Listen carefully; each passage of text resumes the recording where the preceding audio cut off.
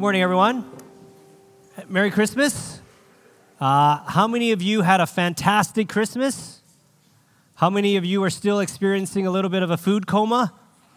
A few of you, yes, I know how that can be. So my name's Albert. Did I say that yet? Did I introduce myself yet? Okay, so my name's Albert.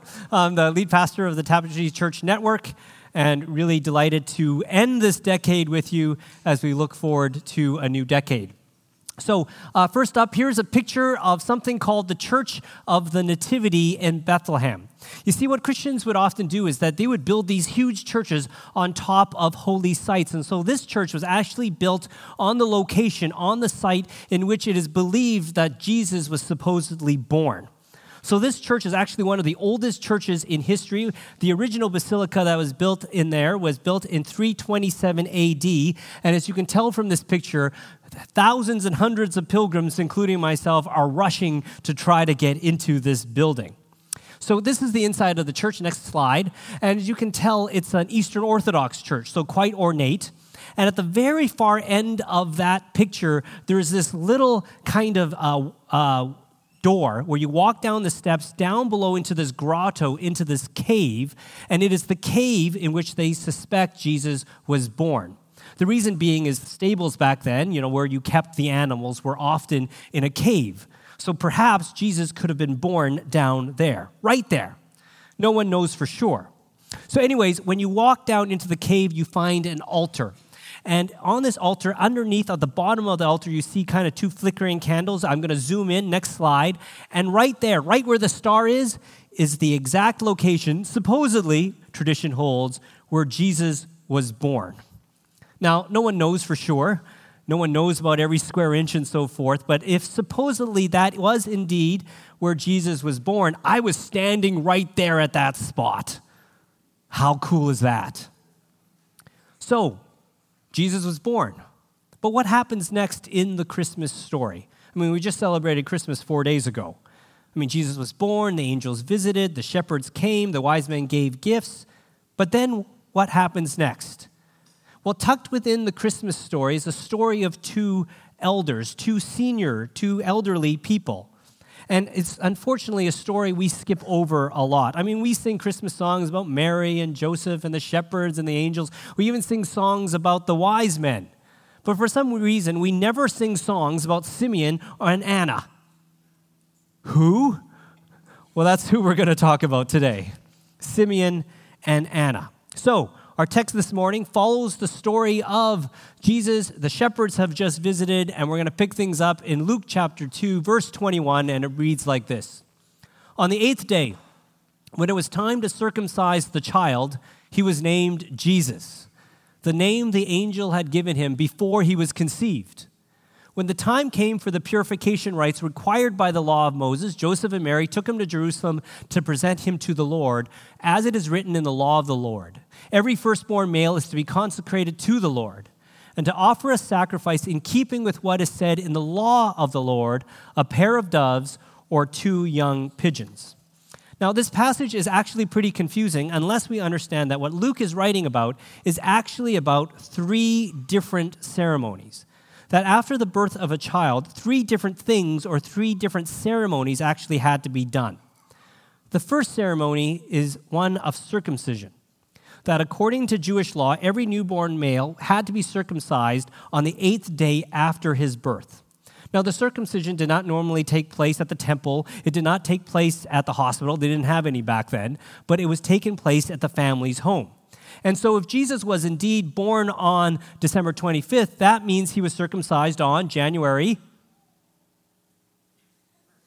the 2nd. Very good. And that would be the date of Jesus' circumcision. So this coming Thursday, if we want to, we could celebrate Happy Jesus Circumcision Day. Or we could go to the church that was built on top. No, I'm just kidding. There's no church like that. The second ceremony, though, was the purification of Mary. After the birth of a child, women back there were actually considered ceremonially unclean. If a boy was born, a woman was days after that. So days, and thus unable to enter into the temple for the 33 days after that. So 40 days in total, 7 plus 33. 40 seems to be this number that just keeps on coming up. The third and last ceremony was the presentation or the dedication of the firstborn son. That it was done with all firstborn sons, a recognition that children were a gift from God. It isn't that much different than how we baptize kids these days at the tap. Now, most people, especially those that did not live in Jerusalem, would come and perform the second and the third ceremonies together. And this is exactly what is happening here in the story. That Joseph and Mary take a 40-day-year-old Jesus to Jerusalem. They may have made their journey to Bethlehem. They could have come from Nazareth. We don't really know where they lived at this time. But nevertheless, they come to Jerusalem to do two things. For Mary's, my goodness, I can't talk today. For Mary's purification ritual, as well as an opportunity to dedicate Jesus. You with me so far? Okay. Now, the cost or the fee to do these two rituals required a sacrifice. Often a lamb was sacrificed, but if the individual could not afford a lamb, then they could instead offer 2 pigeons or birds or doves. And it is here where we learn something about Joseph and Mary. They didn't have any money. They could not afford a lamb. I mean, Jesus was born to a simple carpenter. They couldn't afford it, so they only could dedicate Jesus by offering 2 birds. So just imagine the scene. As Joseph, Mary, and Jesus are entering the temple back then was the major hub of all the activity. Everything happened around the temple.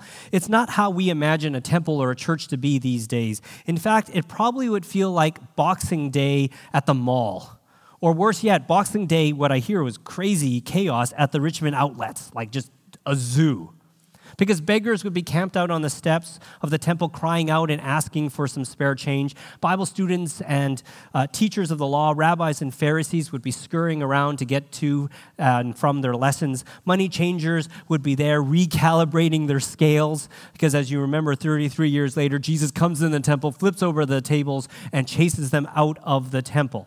There were these merchants who were trying to sell their livestock, and you've been to markets where you have to haggle, and these people are saying, no, I've got the purest lambs, or no, I've got the cheapest doves, and so on and so on. And then don't forget the livestock, the baying of the lambs, the cooing and the cries of the doves. Can you hear the noise? Can you smell the animals?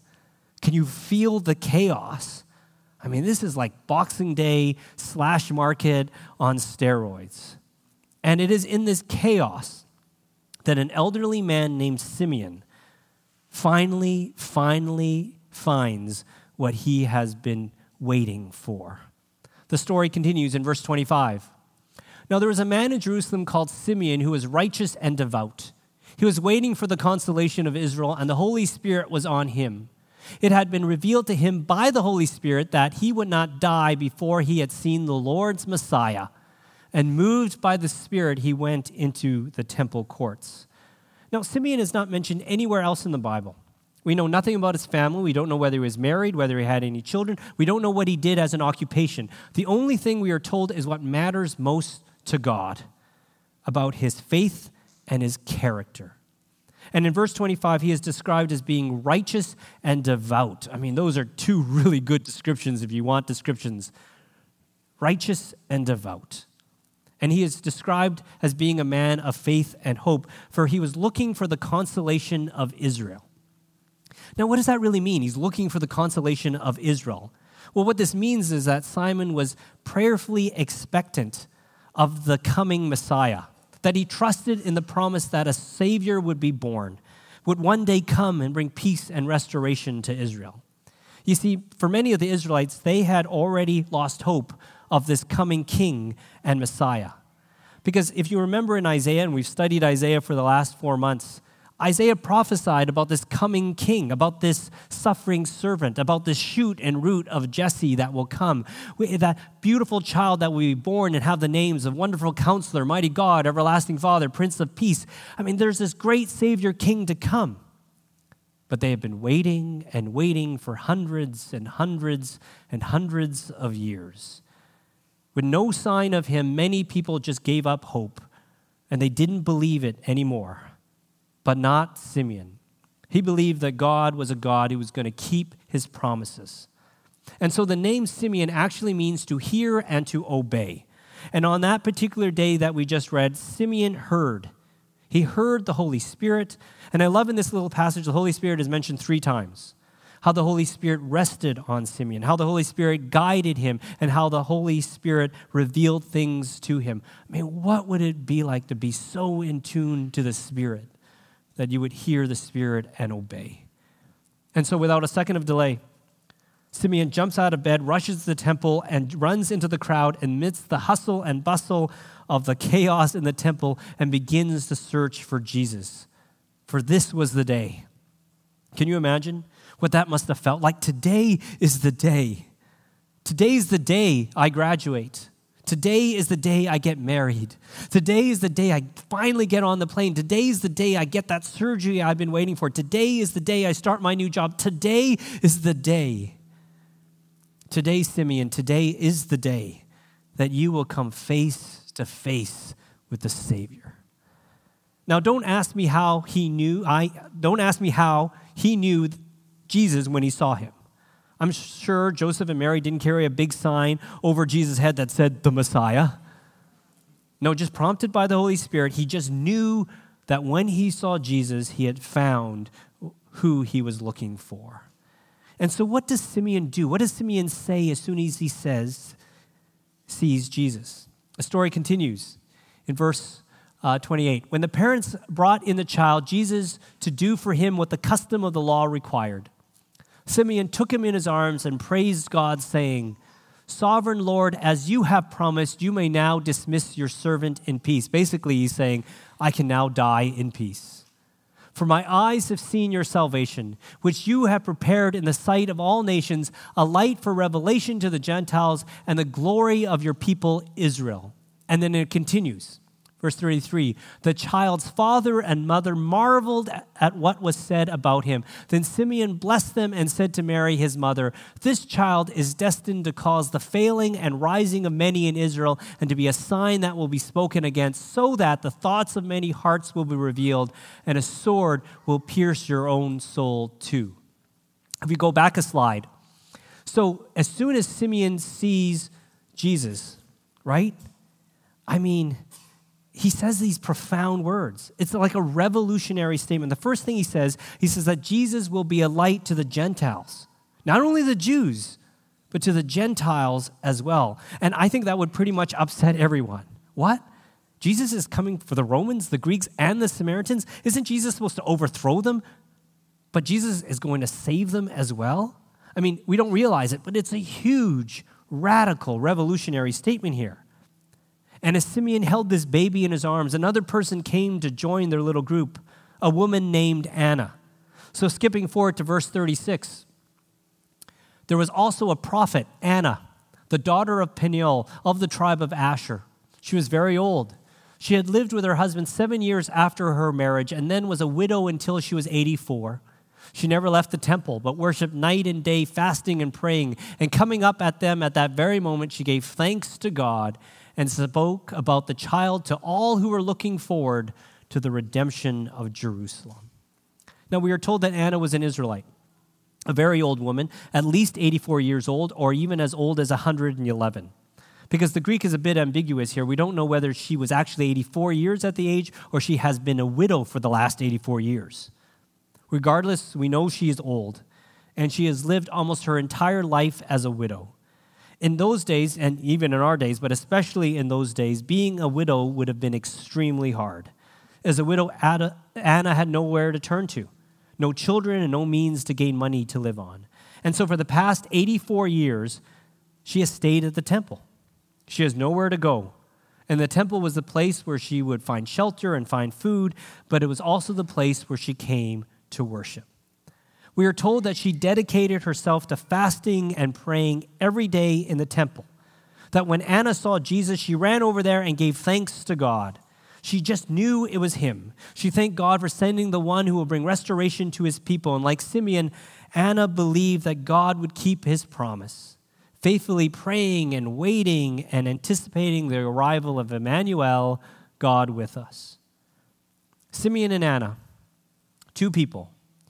Simeon had been divinely guided to the temple. Anna was always there, but they came together in this magical and mysterious moment amidst the hustle and bustle of downtown Jerusalem and the chaos of the temple. They huddled together around a father, mother, and their newborn baby. So here's the painting of the scene by the great Dutch painter Rembrandt. It's on the screen, but it's also in your bulletin as well. It's a nice painting, but actually as you look at it, there's something amiss in this painting. There's something in this painting that actually doesn't make a lot of sense or is a little, not right, a little weird. What is it? Okay, you've got a minute. Talk to your friends. Come up with what might be a little off in this painting, okay? Ready? Go.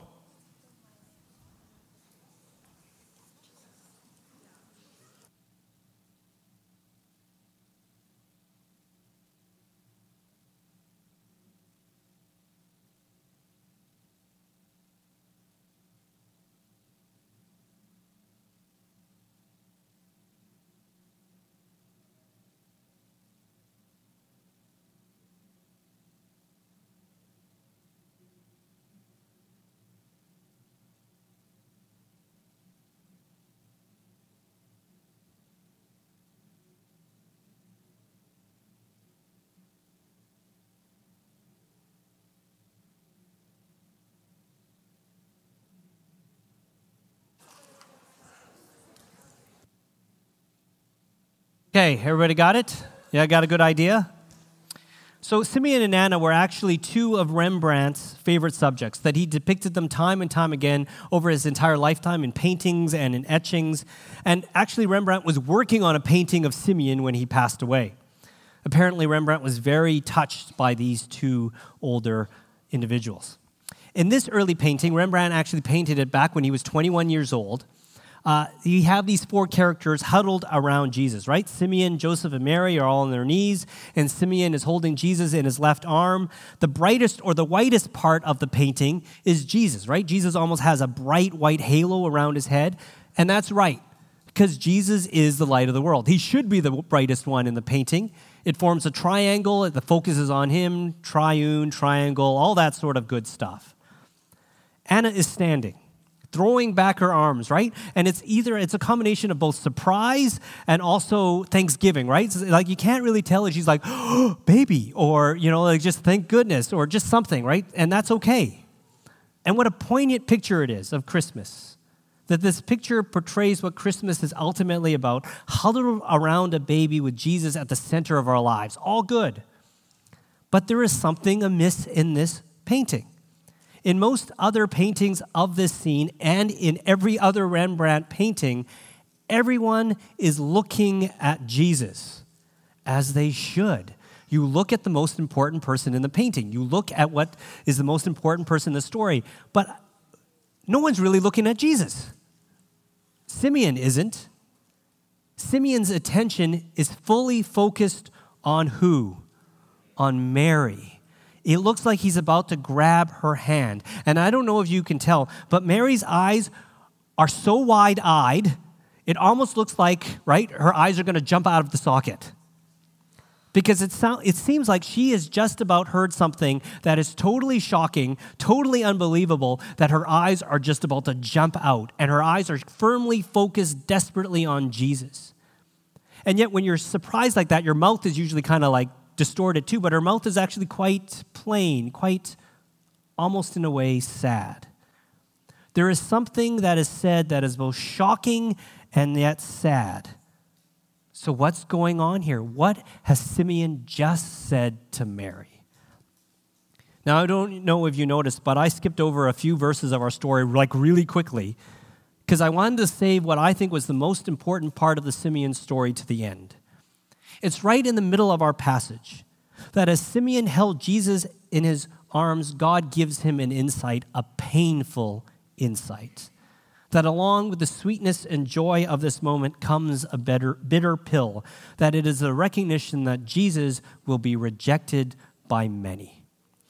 Simeon turns again, and he says, and reading again, starting in verse 34, the passage that I kind of flipped over, next slide, The child's father and mother marveled at what was said about him. Then Simeon blessed them and said to Mary, his mother, "This child is destined to cause the falling and rising of many in Israel, and to be a sign that will be spoken against, so that the thoughts of many hearts will be revealed, and a sword will pierce your own soul too, or as well." That Simeon tells Mary that Jesus will not receive a hero's welcome, that most Jews expected the Messiah to be this political savior to rescue them from the Romans, but Simeon knows that this will not be the case, that Jesus will be a very controversial savior. There will be people on both sides, says Simeon. There will be those who will accept Jesus as God's son, but there will be others that will reject him too. Some will reach out and want to hold this baby, but others will want to push him away. There are those who will bow down and worship this Jesus as their Lord, but there will be others who will refuse to understand that this is how God breaks into human history. Well, Christmas is a terrific time of the year, a time of joy, laughter, and good cheer, but it's a terribly serious, important time. It's a life-changing time because Christmas divides the human race. It splits people into two camps, slicing them like a sword, those who are for Jesus and those who are against him. And Frederick Buechner calls this the dark side of Christmas. In his great quote, he writes this: "For those who believe in God, it means this birth, that God himself is never safe from us. And maybe that is the dark side of Christmas, the terror of the silence, that he comes in such a way that we can always turn him down, as we would crack the baby's skull like an eggshell or nail him up when he gets too big for that." As Buechner alludes to in this quote, and what Simeon seemed to know, was that Mary will one day watch and grieve the death of her own son. A sword will not only pierce her son Jesus, which it actually does in his side 33 years later on the cross, but a sword will pierce her own soul too. There is nothing more tragic when a parent loses their child. At the dedication or a baptismal service of a child, there's laughter and joy. There's well wishes for healthy, prosperous, and wonderful long life. There is never any talk of death, right? But 2 times in the Christmas story, upon the birth of Jesus, there is talk about his death. 2 times. One hint is here. The other actually deals with a story involving the 3 wise men or the Magi. Now, most scholars believe that the Magi may not have shown up the night that Jesus was born, but actually showed up a few months, if not even a few years after his birth. And if you remember, they brought Jesus 3 gifts, right? The first gift was gold, right? Apt. Jesus is royalty, so this is a gift of his, kind of his royalty. The second was frankincense or incense, what you burn in churches and temples. And so that's apt too, because that gives a note of his divinity. But the third gift was something called myrrh. Myrrh was used as a medicine, a perfume, and spice. But myrrh in particular was used most often in embalming the dead. Now, who brings as a gift for a newborn baby an oil that is used for the embalming or preparation of a body for burial? It is the worst baby gift you can possibly imagine. It would be like if I came to your baby shower and I decided to give you a casket. Right? It's terrible. But it's a huge foreshadowing of what is to happen. This baby that's born is going to die. And if this story that we looked at today happens actually after the story of the Magi, then this will be the first ever time that Mary and Joseph will ever hear about what will happen to their son, that he will die a terrible death. Simeon prepares Mary for the grief that she will suffer, hence the picture of her shock and of her sadness. And as Simeon speaks, I can imagine him looking around in the temple, looking at all these people. He's been to the temple a lot. He knows who's around. And I guess he's wondering, as he looks at these people, what will their reaction to this king be, to this Jesus? Will they accept Jesus or will they reject him? Will these people 33 years later, they be the ones standing on the road going, Hosanna, Hosanna, God saves? Or will they be the ones that say, crucify him, crucify him? That's the silence or the dark side of Christmas, that Jesus comes in such a way that either we accept him or we don't. So what about us? Today, you and I are given the same choice. It's Christmas season. Will we fully embrace Jesus for who he is? Or will we be so busy, caught up with even doing the religious things in the temple, good things, that we might actually miss him altogether? So what will you do with this Jesus? Will you receive this greatest gift ever? Or will we walk on by and not even notice? My hope is that we will take our place next to Simeon, Anna, Joseph, and Mary, huddled around this child who will change everything. And my hope and my prayer as we enter into a new year and a new decade, I pray, like Simeon, that the Holy Spirit will come rest on us, that the Holy Spirit will come and guide us, and the Holy Spirit will come and reveal things that bring us closer to this Jesus that was born on Christmas Day. Amen? Let's pray.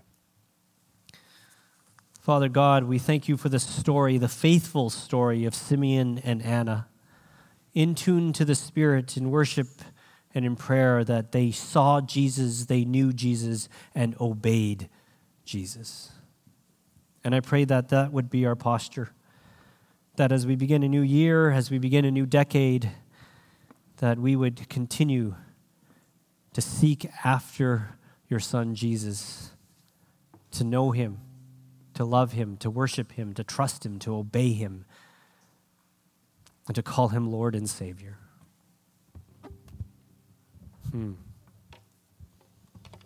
Let us come indeed, and let us adore him. In Christ's name I pray.